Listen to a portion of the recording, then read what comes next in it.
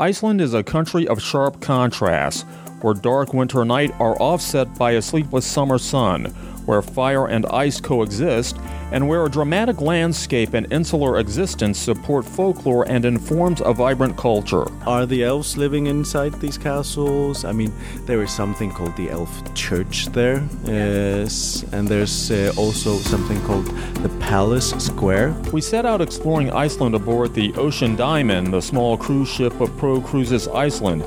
Captain Hervé Parage and expedition leader Dorothy Hippel guided us through Iceland's history and waters that were being stirred by remnants of Hurricane Dorian. After 3 days of sailing from Iceland's southwest to its northeast, we disembarked and loaded up in a van with 8 journalists from Germany and our guide, Åse Heimannsson, where he drove us across Iceland in search of trolls, elves, mud puds, and thermal baths.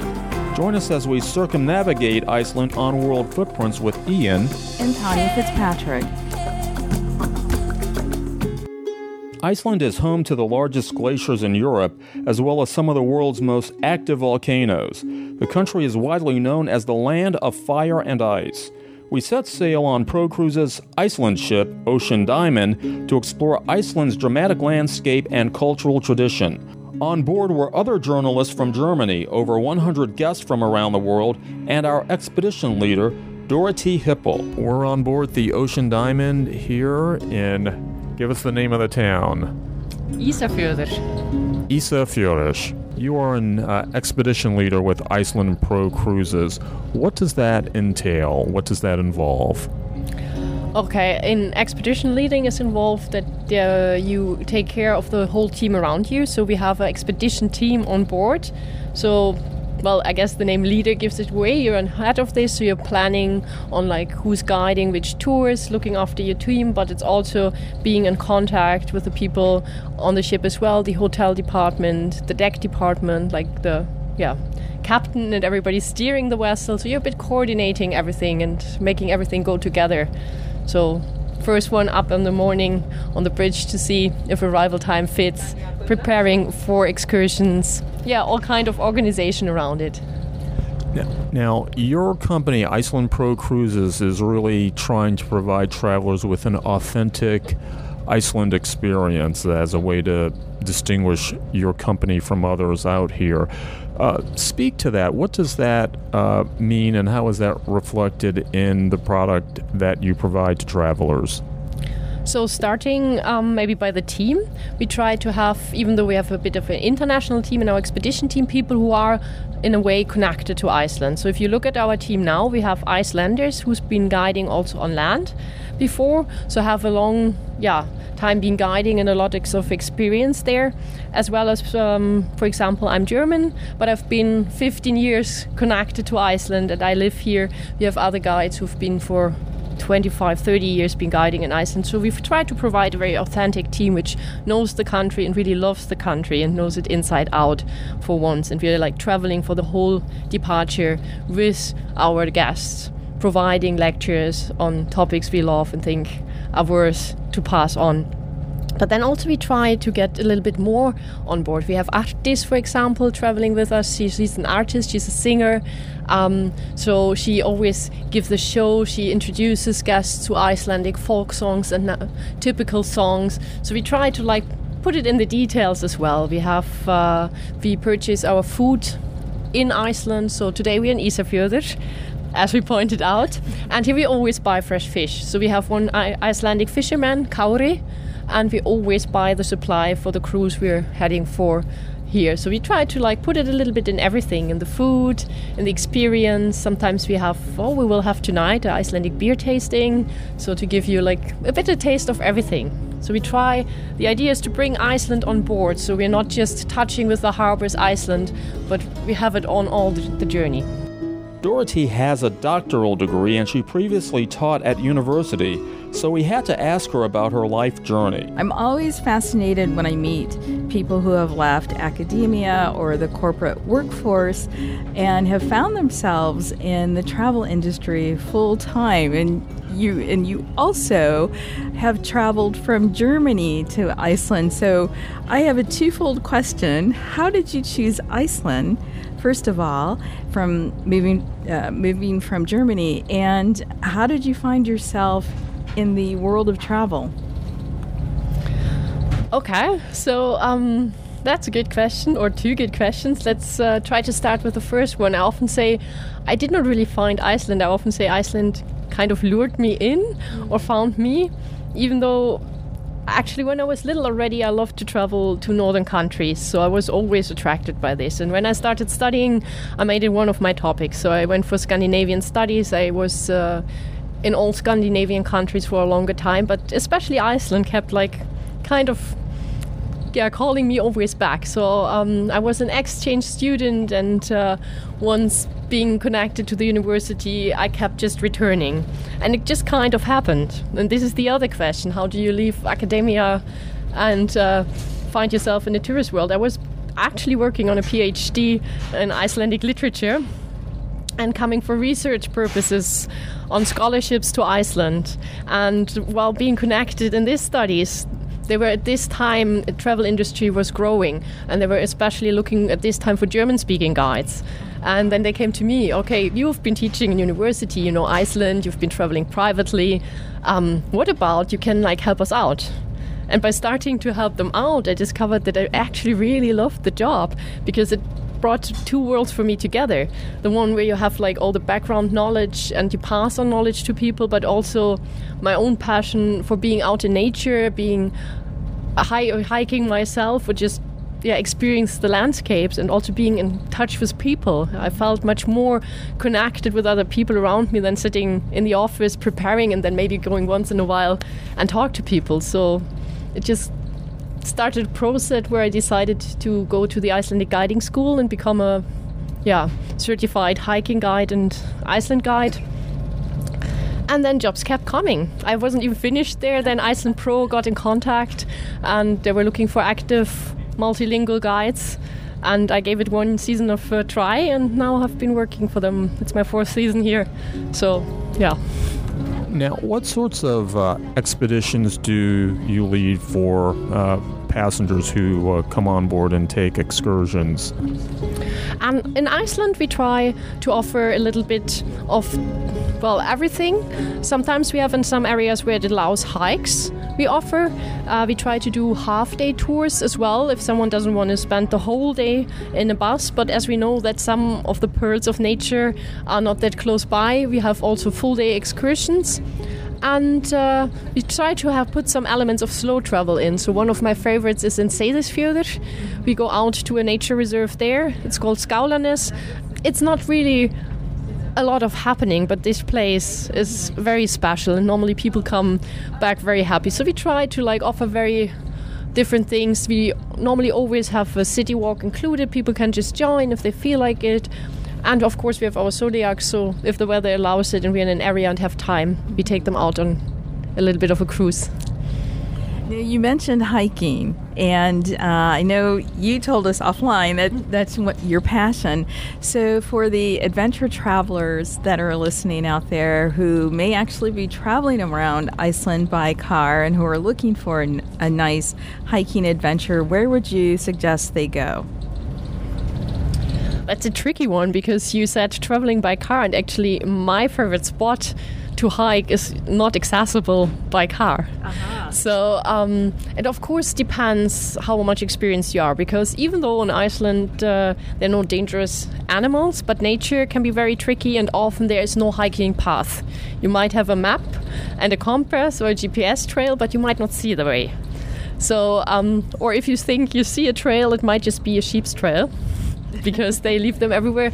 So there are a few marked trails which are famous, like Laugavegur is one which is a 5-day hike, and it has been rated now often in the top 10 hikes of the world. So it's getting busy there. I would say my favorite area is actually close to where we are now. It's a nature reserve here, Hornstrandir, but you have to get there by boat. So you can make an arrangement where they drop you off, and then you make an agreement where they pick you up again, and then you're on your own. And of course there are also guided tours in this area, so if you are looking for this, but this for me is the most beautiful thing, going out and not meeting anybody. Maybe can you camp in the area that you just mentioned, your favorite place? Are you allowed to camp? Yeah, you're allowed to camp. Basically, there are some, even though it's a nature reserve, marked camping grounds where you have the, most needed necessities, but nothing like fixed.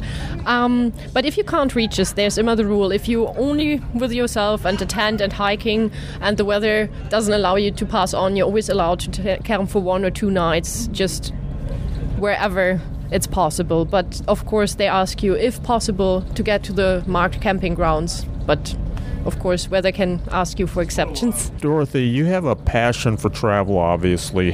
How did that come about for you growing up? Where did you get that? Oh, I don't know. I think I've always been fascinated by other cultures and countries around me. And I wouldn't say I was one of the children who traveled absolutely a lot, but I was always curious about everything which was different and something new. So I think it kept me going. One place leads to another, and I think if you find your passion in traveling, you never get satisfied. Once you've discovered something new, you get a new craving for a new destination. I just realized we're moving. I didn't realize we were leaving port. But I wanted to ask you, because we know how travel changes us in some way, what have you discovered about yourself from moving here, really, living here and working in the travel industry and doing some of the activities you've done? Have you discovered something new about yourself or made even new discoveries about Iceland during one of your expeditions? New about myself, probably. I think the more you see, the more you put things in proportion. You see other countries, other cultures around you. So you constantly define yourself new, or maybe you get, in a way, more satisfied, but also more open to everything around you. So I just felt that, like, all this draws more in, and my world has become so multinational, and I absolutely love it. And now I forgot your other questions. About Iceland. Well, living here, of course, shows you the other side. I think many people see Iceland as a very romantic place to be. But if you actually live here full year round, it can also be a very harsh place, especially in wintertime. If you get the storms, it is very dark. Of course, we have sometimes fantastic northern lights, but it's not every night. So I think it's again a question of passion. Can you arrange with this? Is your passion big enough to live here? And yeah, how do you cope?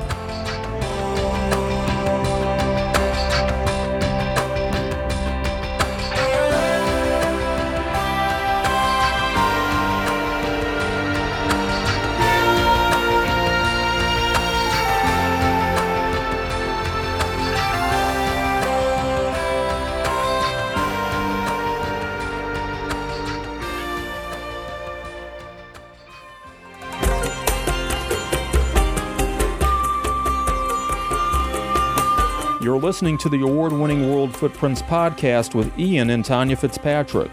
World Footprints connects you to the world one story at a time. We invite you to travel deeper by visiting our website, worldfootprints.com, and make sure you sign up for our newsletter and receive a special gift.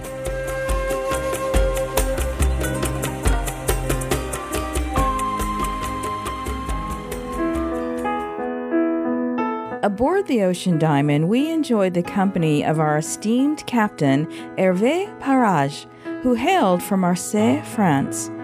In between navigating the waters around Iceland that were being stirred by Hurricane Dorian, Captain Parage took a break to dine with us and to entertain us with stories about his career and life in Iceland. Captain, I'm very curious always about people who choose to travel and live in Iceland. Why would you go from beautiful Marseille to Iceland? What brought you here, and what keeps you here? Well, it's natural wonders. You know, Iceland is so wild, and the landscape are very rude, and you are just, it's an amazing place. And of course, it's so different on many ways, and you have the feeling here that to be really in the nature. Mm-hmm. Yeah. Now, the Ocean Diamond is a passenger ship, and from what we've gleaned, you have captained passenger ships for most of your career. What's special about this ship and the crew and everything about its mission? Well, first of all, is the size. It's a small vessel with only 200 guests, and that creates a special atmosphere where you can spend more times with each people on board and have a very nice conversation with guests that we cannot have in bigger ship. And second point is also polar expedition vessel. So you are going in very remote place, in small ports, in where all the big ship cannot go. So it's very special. And by the way, it's not a cruise. In a cruise, you have the program with all the ports. Here, we have a program, but all the time we assess the condition, and we have the plan B and the plan C, and we are just making something tailor-made about what are the weather conditions, and it's not a routine. Now, how long have you been piloting this particular vessel? I've started now it's 2 years ago. Before I was on normal cruise vessel, passenger vessels, and it came by kind of accident. I was replacing a friend who was hired by this company, and he was sick for 1 week before, and asked me if I just can replace him like that, and it happens like that. Yeah, Now, the Ocean Diamond, as you mentioned, carries 200 passengers, and for the most part, it sails into the inlets of Iceland, and it also circumnavigates Iceland. Give folks a sense of what it's like to sail around Iceland on this ship. Well, to sail around Iceland on the ship is a different. Well, it's different feelings that if you can be by the land, because landscape are more dramatic, and we are following sometime Latrumbjarg cliff, and you have different feelings, and you can have a larger view from the sea. Sure. You mentioned earlier that you've had, because this is such a more intimate environment, you've met, you have the opportunity to meet a lot of the passengers. Who are some of the most memorable passengers you've had? What stories? And I know there has to be some really funny stories, but what's the most memorable for you? Yeah, for this season I have one lady, and she was all the time at the bridge, and she has a huge interest for ships and so on. And so we start to have a conversation together, and it was Australian lady, 85 years old, and she is passionate with old vessel, and at the end she explained me she was involved in association in Sydney to save a very old vessel from scrap, and they have rebuilt a steam vessel from 1902 and 20 meters long, and it was like a shuttle boat used by the Australian Navy.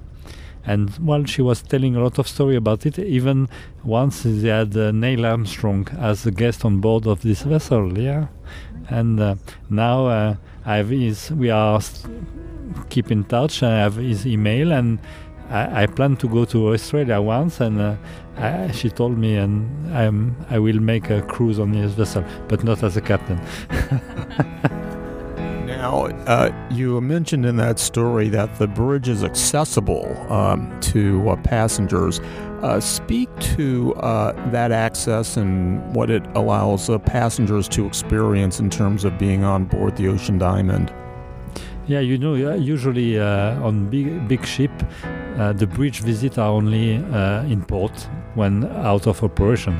Then they can realize exactly what is driving a ship, and have also conversation with the people in charge, and have the real action to check the radar, the electronic charts, and to see it live. So it's a privilege, because usually and mainly for safety reasons it's not allowed. Here it's special allowance, and people enjoy it. I wanted to ask you just about some of the places. Now that you live here and you have an opportunity to visit many of the ports, do you have a favorite port? Yeah. I have two places, by the way. One is Stikisolmo.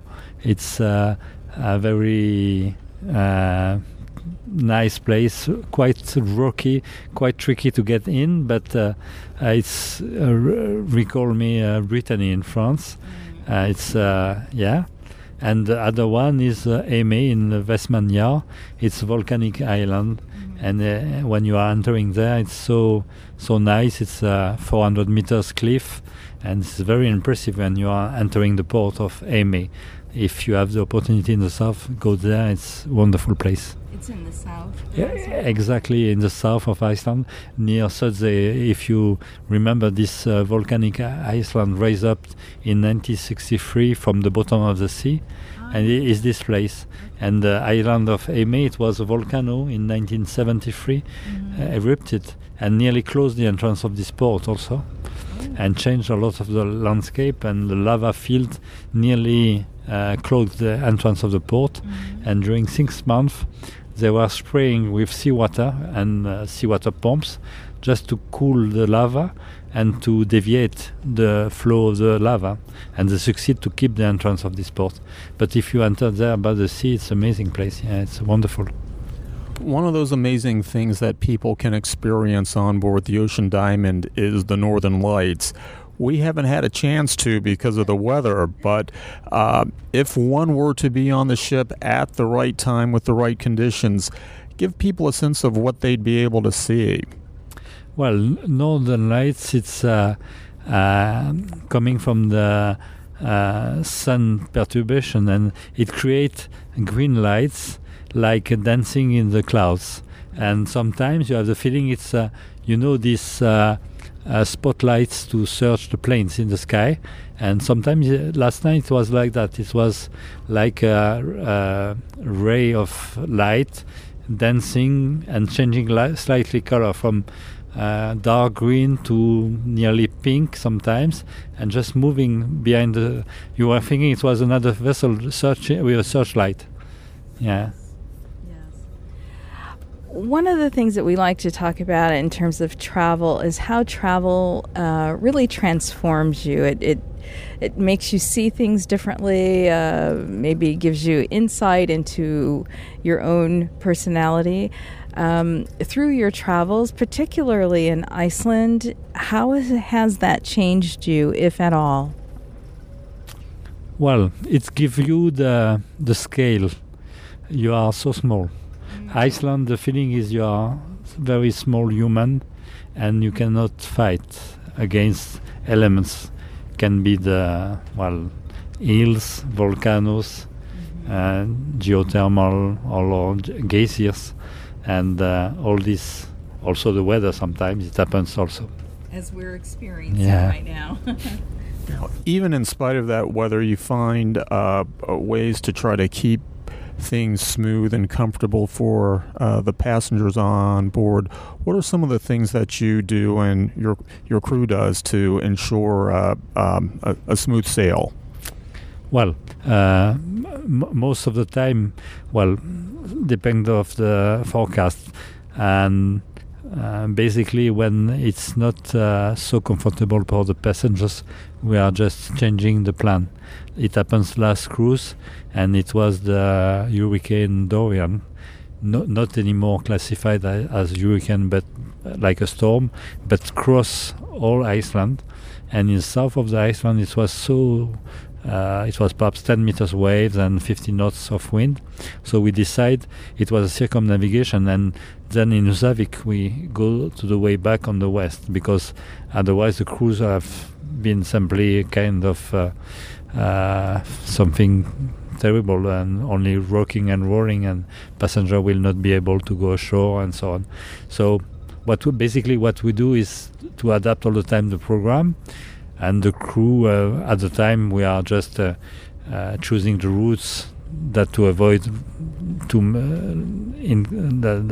have too much movement of the vessel, and And also it's a small vessel, it's only 120 meters. So it's safe for the vessel, but quickly it's moving a lot. For somebody who has not traveled to Iceland, what would you tell them? Because people have their own opinions before they get to experience a country. So what would you like to tell people about Iceland?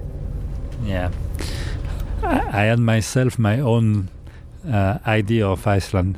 First, you have to forget ice. It's not Greenland. It's not North Pole. It's a very green country. Of course, you have glaciers, but basically it's green. And the most amazing place I have seen is the waterfalls. Here, it's it's ice, it's fire, and it's water. Everywhere you have waterfalls. Some are huge and you can find in Dettifoss, Selfoss, but even in a small remote place, you have everywhere. It's waterfalls. Yeah, it's the most amazing place. Waterfalls. You can find a link to Pro Cruises Iceland and the itinerary we took on the show page of our website, worldfootprints.com.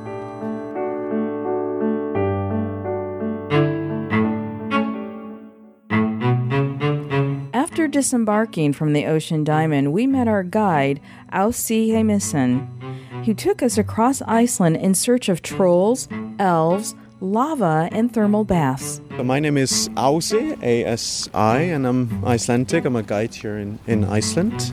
And we are walking towards Goðafoss, or Waterfall of the Gods. And I was telling you earlier how the name came by. It's called Waterfall of the Gods. And this is a story that dates back to the year 1000, where Iceland is still an independent country, has its own parliament, has its speaker of parliament. And this was after Denmark took over? No, Iceland is still an independent country. Denmark takes over in the 13th century. So we're still ruling ourselves, but the King of Norway, he kind of thought this was his country because most of the settlers here were Norwegian Vikings, if you want. And the chieftain that lived in the area here next to Goðafoss, his name was very easy to pronounce, Þorgeir Ljósvetningagoði. And two men came and asked him why Iceland. They wanted Iceland to be a Christian country or Catholic at that time, and he said, "Well, I will think about it." And the saga tells us that he went under fur or sheep wool for 2 days, and came out and said, "Yes, Iceland is supposed to be a Christian country. Do you want the 3 rules as well?" Yes. And he had some 3 rules for the people of Iceland to abide by. The one rule was Icelanders were still allowed to eat horse meat, because of course there was a lack of meat here, and the Catholic Church banned it in Europe. You were allowed to worship your gods if you just didn't tell anybody, if you kept it a secret. Gods like who? Gods like Odin and Thor, the pagan gods, because everybody here was pagan at that time. And then you were also allowed to carry out unwanted children. So if you were very poor and you knew that your children would die anyway, you were allowed to carry that out because then the elves would come and pick them up. So this chieftain, he then rode back here to the north, and it is said he got baptized and took his gods, which were wooden statues, and then he threw them into this waterfall.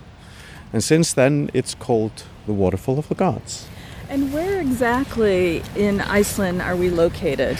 So we're in the north, very close to what we call the capital of the north, called Akureyri. It's about a half an hour drive from Akureyri towards Húsavík, which is one of the bigger places as well. Ausi, you've taken us to some really interesting places that seem to traverse natural geology and folklore, starting with, I think, you call them the Black Castles.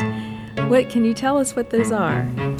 So the dark castles, called the Dimmuborgir in Icelandic. So these are some lava formations that came by 2,300 years ago, where a big lava lake was actually formed in the spot we were at, and it's flowing over a swamp, and of course the damp has to come through somewhere. And it kind of formed these chimneys in this spot. So it's a huge area. You can walk for hours in this area and kind of get lost. It's where I lose most of my people if I'm traveling. So I really have to be careful when I'm telling people where to walk in there. So they're standing there about 60 to 80 meters high, and you're just seeing all kinds of faces of trolls or whatever you kind of want, or dragon or whatever in the landscape.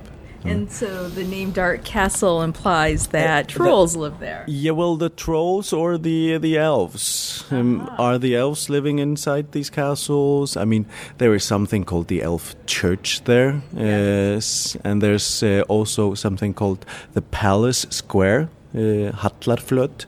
So, yeah, that's kind of more related to the elves than the trolls, because the trolls are not this posh, having castles and palaces or something like that. Now, are there dark castles scattered throughout Iceland, or is this the primary spot? No, everywhere where you get volcanoes, you get lava formations. And I mean, there are so many of these lava fields where you kind of get the same feeling, but there's not a spot like this, not another spot like this with these high formations. There's not.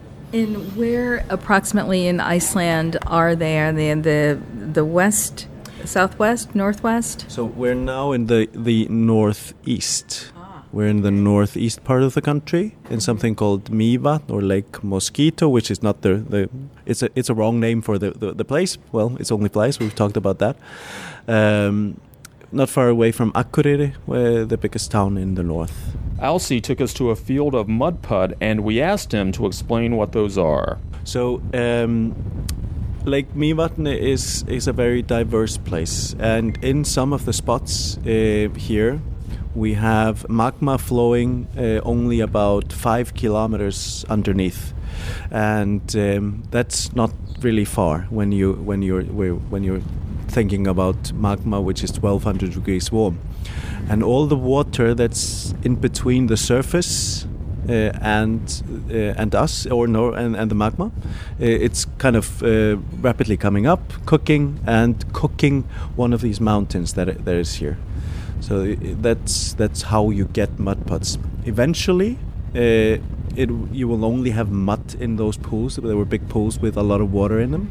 That will evaporate. There will be no more water, and it will kind of disappear and be just cooked clay like the rest of the surroundings on that mountain. And the lava won't penetrate then the layer of mud? Hopefully not.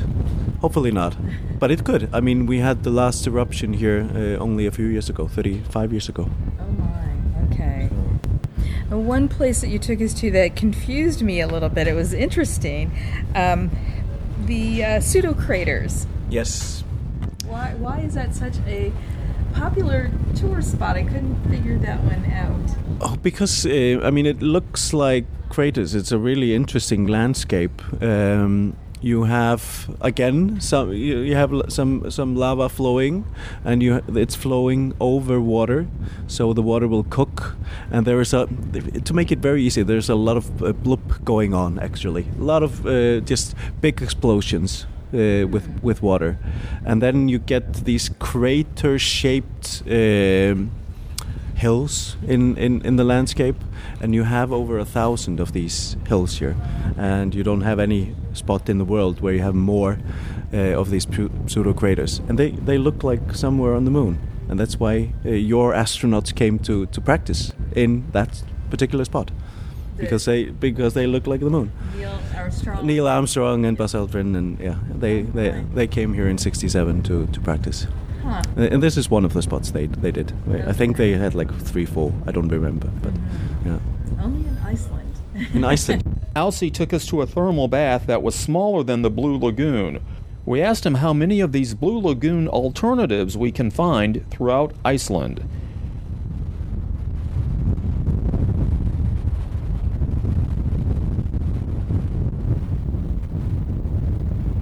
There is only the 2 that have water with so much silica, so much sulfur in it as these 2. But they're not completely alike. There are different bacteria in both kinds of water, both in the Blue Lagoon and here. But I mean, there are more and more baths opening up around Iceland, because you also have in Húsavík there's a bath over there with seawater in it, because you can pump up hot seawater there. You also have in the East Fjords really fantastic spot in a lake. So you have a cold lake, but you're in a warm pool in the lake. Wow. Yeah. So it's kind of our bathing culture. You know? Sure. Yeah. Sure. Go swimming in Icelandic means sitting in a hot butt and gossiping a bit. With a glass of wine. Yes, it's very nice. Yes, especially at those places. Yeah. So I think one of the things that really attract people to this country are all of the stories, and you touched on a few today, from the trolls and the elves, but you distinguished between elves and hidden people. Yes. Well, it is a bit hard. Sometimes they are talked about in the same sentence as the same people, but usually you differ between them.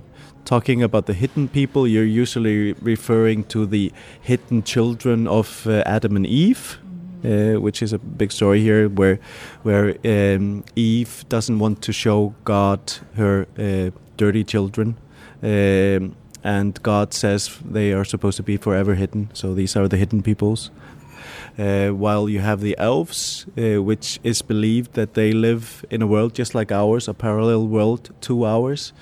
They often show themselves, but some people have the capacity to see them at times. And we have some special people in Iceland that go and talk to the elves. Mm-hmm. Yes.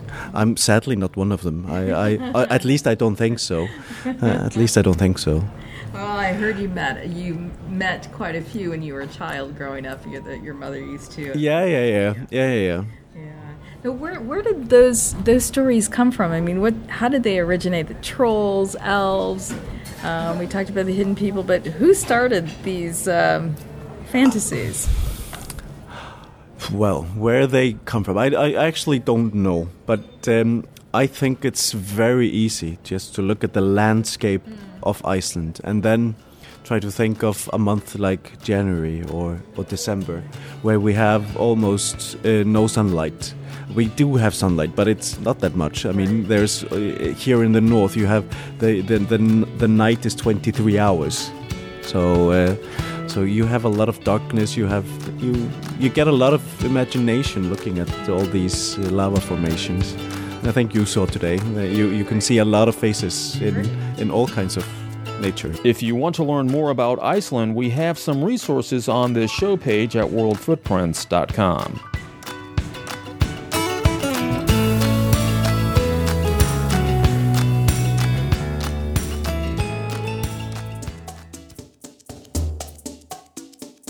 Dear, this was our second time on Iceland, and we're so grateful for the experiences, and we're very grateful for the generosity of Icelandair for taking us from Dulles Airport to Reykjavik in what I kind of think is record time. Icelandair is a really nice airline. It's a good airline. They have a hub there in Reykjavik that connects a lot of North American destinations to Europe. So for those who want to save a little money and make a little stop in Iceland, Icelandair is certainly a top option. Absolutely. Being that this was our second time, did you have any new impressions on Iceland? Because I think for me, I saw some of the same things, but different stories accompanied them. And some of my impressions were a little bit different. And maybe because we had more time this time to explore even like Reykjavik, and certainly the fact that we saw new places in Iceland was very impressive to me. Well, we certainly saw a lot more this time around, and what I will say is that what struck me most about Iceland is just the geographic diversity in such a small place. You could see grasslands and wetlands next to real volcanic areas that even look like deserts, and then those fjords where we sailed in and out of, and just the opportunity to do the whale watching, which was remarkable and one of those things that I will never forget about this trip. Yeah, we actually got up close and personal, as close as we were, I think, when we were in Alaska several years ago. And that was very, very special. And we can't forget about the food. Oh, my God, the food. The fish was so fresh. It just melted in your mouth. Food is always front and center in Iceland, and even though they have to import certain kinds of vegetables and things like that, what they do well with fish is pretty remarkable, and so you can't go wrong there. And I think one of my favorite things about this trip, too, were the people that we met, people who had moved to Iceland from other areas like Captain Paraj and Dorothy, many, many others, and certainly the Icelandic people, the naturalized citizens, beautiful, beautiful people. And among some of my favorite people were the German journalists that traveled with us. And I want to share a story from one of those journalists, and we're going to do this in lieu of the inspiring travel quote that we normally share at the end of this show, and allow you to hear about Iceland from the words of our good friend, German journalist Matthias Begalt. One of the most wonderful things about travel are all the people we meet.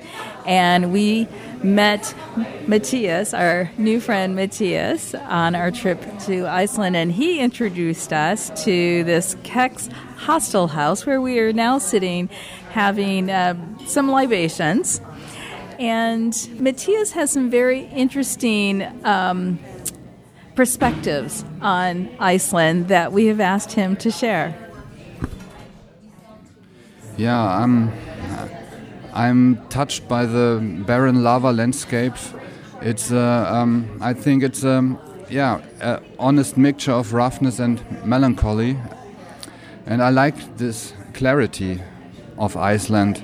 This country doesn't wear makeup, and I think the people of Iceland have a special team spirit, because they are living in the middle of the North Atlantic and far away from continental Europe and the US, and you can feel that here.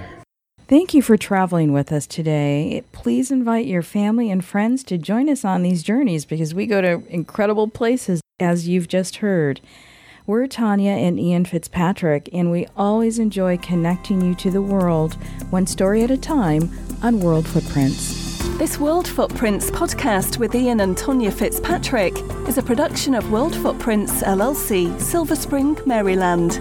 The multi-award-winning podcast is available on worldfootprints.com and on audio platforms worldwide, including iHeartRadio, Public Radio Exchange, iTunes, and Stitcher. Connect with the world one story at a time with World Footprints. Visit worldfootprints.com to enjoy more podcasts and explore hundreds of articles from international travel writers. And be sure to subscribe to the newsletter. World Footprints is a trademark of World Footprints LLC, which retains all rights to the World Footprints portfolio, including worldfootprints.com and this podcast.